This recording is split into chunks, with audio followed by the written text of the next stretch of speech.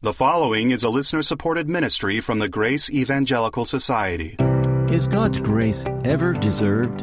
Of course, it is defined as unmerited, but are there some biblical instances when it seems like grace is given by meriting it?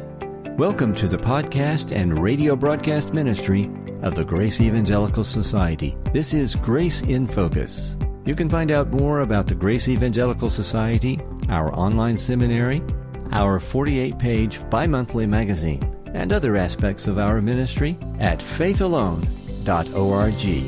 That's faithalone.org. Now with today's discussion, here are Bob Wilkin and Dave Renfro. David, I believe you have a question from Noah. He says, and this is interesting about grace, he says there are at least two passages in which grace is spoken of as a reward for humility. And he uses James 4:6, but he giveth more grace, wherefore he saith, God resisteth the proud, but giveth grace unto the humble. Right. And then he uses 1 Peter 5:5, likewise ye younger, submit yourselves unto the elder, yea, all of you be subject to one another, and be clothed with humility, for God resisteth the proud, and giveth grace to the humble. And then his last question is, how is this to be understood in light of Romans 11:6 and the common understanding of grace as unmerited favor? Okay, and what does Romans 11:6 say? Romans 11:6 says, and if by grace, then it is no longer of works. Otherwise, grace is no longer grace. But if it is of works, it is no longer grace. Otherwise, work is no longer work. Okay, now, what we need to understand is the Greek word grace, charis, and what's the Hebrew word for grace? Chen. Chen? Yeah, you have to almost sound like you're coughing. Coughing. Chen. Of course, now that's Hebrew with a Texas accent. That's There's right. Nothing worse. But that's not loyal love, right? That's chesed. No, that's chesed. I have a chapter in my book, The 10 Most Misunderstood Words in the Bible, and I have a chapter on grace. And I look at the New Testament references to charis, and I point out that there's about 10 different meanings. In fact, in 2 Corinthians 8 and 9, the word is used about 5 different ways. Sometimes it refers to thanks, sometimes it refers to gift, sometimes it refers to favor, and you've got to look at the context to see what it's talking about.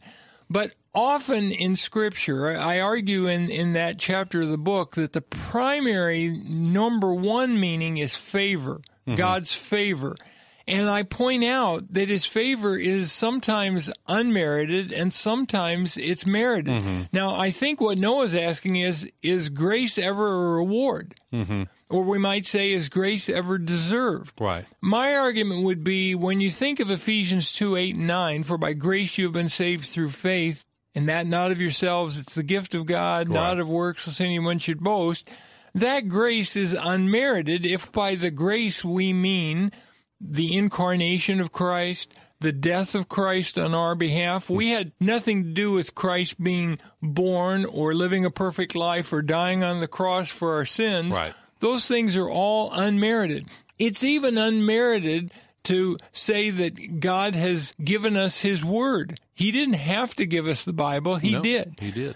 And you would even say it's unmerited to say God is sending out preachers. Remember in Romans 10, how shall they hear without a preacher? Sure. And faith comes by hearing, and hearing by the word of God. So, in a sense, we would say that even that's unmerited. But yet there's another sense in which sometimes even the grace in salvation can be, at least in a very limited sense, merited. For example, think of Acts chapter 10 with Cornelius.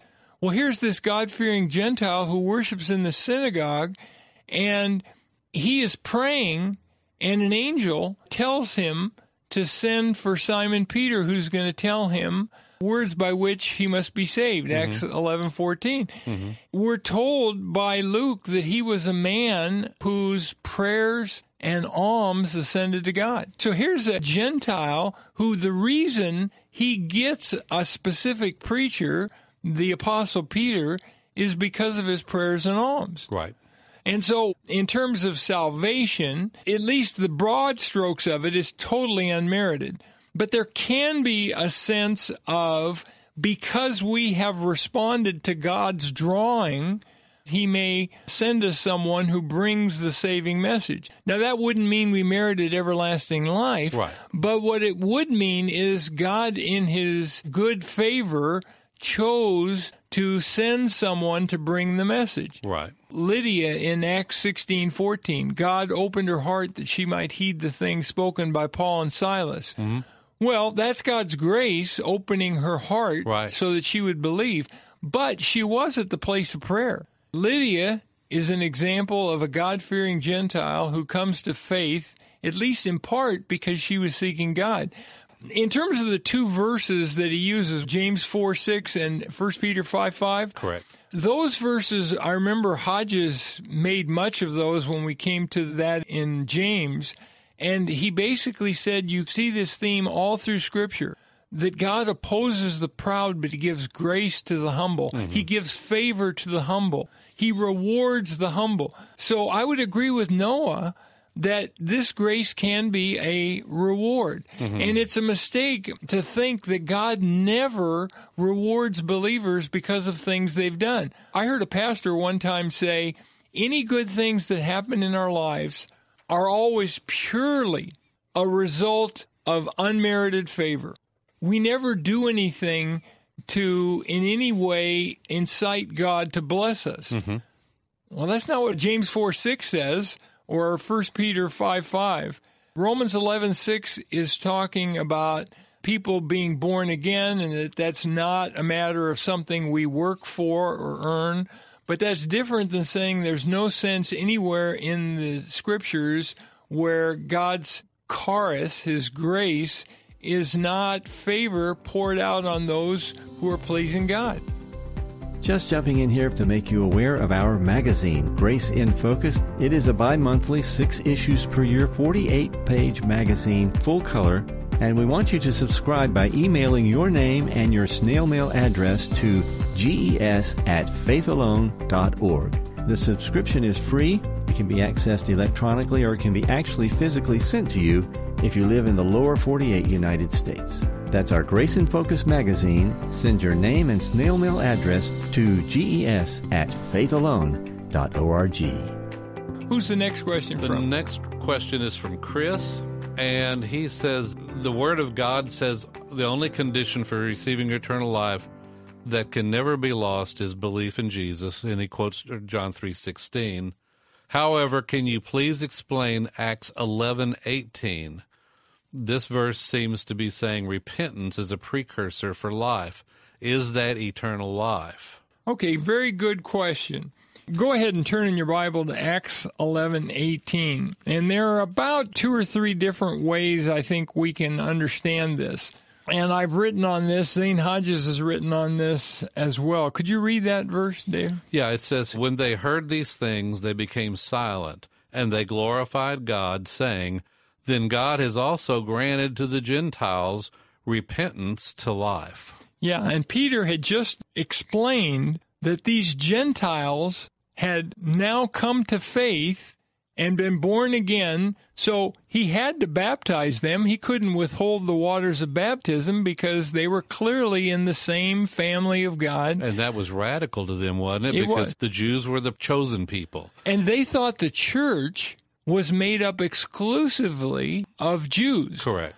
Now, if they were familiar with Acts chapter 8, and we're not sure if these were, but probably, Peter would have probably told them, because Peter was the one, along with John, who went down and laid hands on Samaritans. They would probably at this point recognize, okay, the church includes Samaritans, but Samaritans were kind of half Jewish, half Gentile. Now we're talking about straight-up Gentiles. What you have is a couple of different options in verse 18. One option is that these guys are wrong. One option is they're saying God has granted the Gentiles repentance that is necessary in order to have everlasting life. And it's clear the life he's talking about here, I think, is everlasting life, although that's another question. That's another interpretive option. Another way of looking at it is they're correct, but what they're saying is this is repentance that leads to fullness of physical life. So they're not talking about everlasting life, but fullness of physical life. I think that's the view that Zane Hodges took. Another view you could take is that God has granted Gentiles repentance that can lead to everlasting life. In other words, it's not a requirement, but say, for example, a person is an alcoholic and drunk all the time and never goes to church. Well, if they dry up and stop drinking and start going to church, now they're in a position to hear the saving message and come to faith. Even though it wasn't a requirement, the repentance can lead to life. So that's another view. I think most likely what they're saying is he granted them repentance that can lead to life. That last view. And part of the reason is we're not told that Cornelius repented, that he was a man who had repented. But he's certainly a man of prayer and alms. And this may suggest to some that he was a person who earlier in his life repented. Not that it's a condition. It's just something he did. I would think that if eternal life was in view here, he would have used the phrase eternal life. I wrote a blog recently about places in the Gospel of John where you have the word life unmodified, where it doesn't say everlasting life or eternal life, but it's just life. And I found about 20 examples where it refers to everlasting life, and we know it because of the context. Now, the problem we have here, it's not crystal clear whether they're talking about everlasting life or physical life, because Peter doesn't use the word life in verses 16 and 17. He does talk about salvation up in verse 14, but it's just not real clear here. Right. So I don't have a problem with what you're saying. It might incline toward the view that this is physical life. Well, there's other places in the book of Acts where the writer does use the phrase eternal life. That's right, he does. So ultimately, I like this question, and you might go at faithalone.org. We have an article or two on Acts 11, and I have a book called Turn and Live, The Power of Repentance, and I discuss this in that book as well. So, Chris, I would say the main thing I would remember is this: Scripture doesn't contradict Scripture. Chris started out with John 3:16. Stand on that. I agree. The only condition is faith. The Gospel of John doesn't mention repentance even once. So whatever Acts 11:18 means, it doesn't contradict John 3:16. Amen. And that helps us keep grace in focus. We would love to know where you are when you are listening to us. Please take a short minute to send us the call letters of this station and the city where you are listening and how many times a week you listen. Thank you. You will be helping us with our stewardship.